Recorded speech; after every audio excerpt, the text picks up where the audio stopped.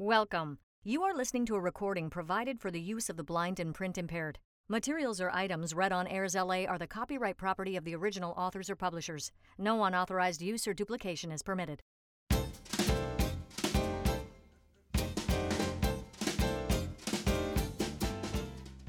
There's something new on Airs LA every day.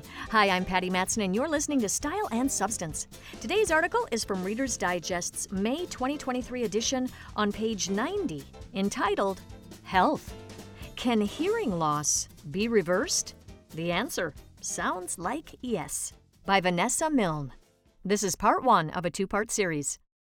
Hi, Vanessa. Nice to see you. It feels good to hear those words when I see people I know. But I take it for granted that I've even heard that greeting, and, in fact, all other sounds. I never think about how I'm hearing things, how my brain is translating sounds into meaning. Yet the process is fascinating. The journey of a sound from outside the ear and into the brain, which takes only milliseconds, is mind-bendingly elaborate. First, the sound waves enter each ear and vibrate the paper-thin eardrum. That vibration moves two small bones that sit behind it, which begin to dance in sync with the vibrations. Then a third bone, sitting against the cochlea, starts to vibrate, and things get really interesting. The cochlea is a pea-sized bony structure shaped like a snail shell and filled with fluid. It's lined with tens of thousands of hair cells topped with bundles of miniature tubes called stereocilia. That vibrating third bone beats against the cochlea, like knocking on a door. The cochlea's fluid sways, and the hair cells wave like a sea of anemones. That movement causes the hair cells to release chemical neurotransmitters, triggering a series of electrical messages that are carried through the auditory nerves into the auditory cortex of the brain, which translates the electrical code into meaning. The delicate stereocilia and hair cells have a limited lifespan. We start to lose our hearing because as they're used again and again through a lifetime of exposure to sounds at regular volume, or a shorter-term exposure to loud sounds, they can become damaged and stop doing their job. Called presbycusis, this age-related hearing loss is the most common type.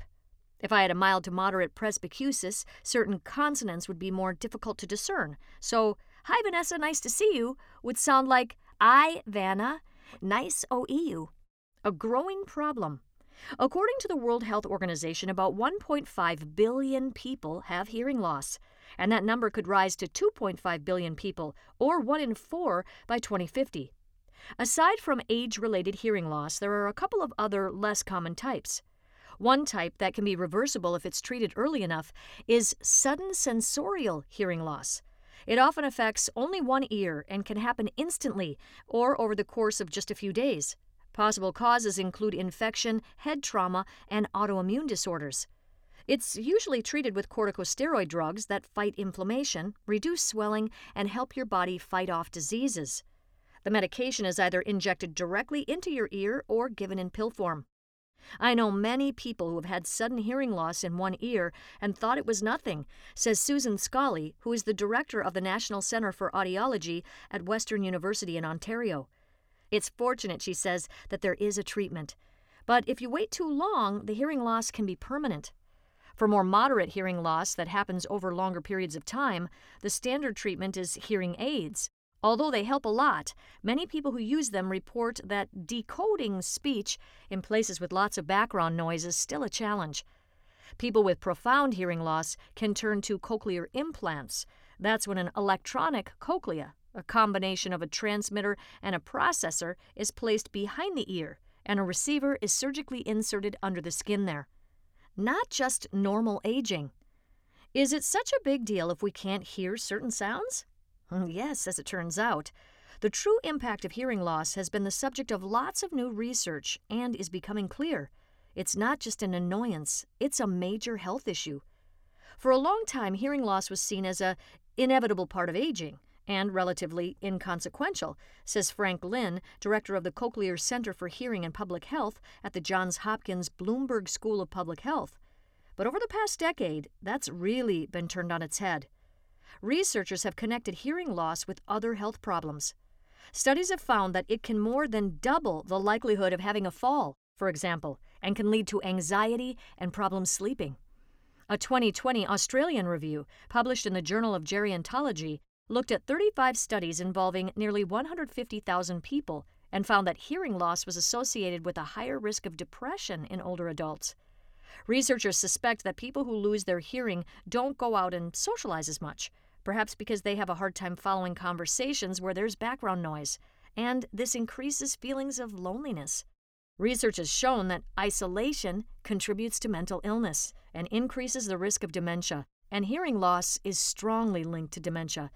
An important 2020 report published in The Lancet identified 12 modifiable risk factors for dementia and ranked hearing loss as the most significant one for middle-aged people. The reason for the link could be that people who socialize less have fewer cognitively challenging conversations. Those with mild hearing loss are twice as likely to develop dementia. Moderate hearing loss means it's 3 times as likely, and people with profound hearing loss are 5 times more likely.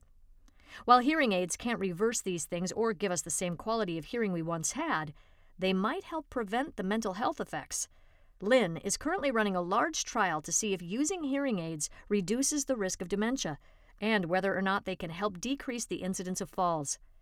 The results, due around mid-2023, will tell us for the first time whether interventions to prevent hearing loss have reduced the risk of these other issues. Part 2 next week. Well, that wraps up Style and Substance for today, Tuesday, May 23rd, 2023. If you'd like to learn more about Airs LA, follow us on Facebook at www.facebook.com/AirsLA and be sure to click the like button. This podcast is solely for the use of the blind and print impaired. Any unauthorized use is prohibited. Make it an auditory week.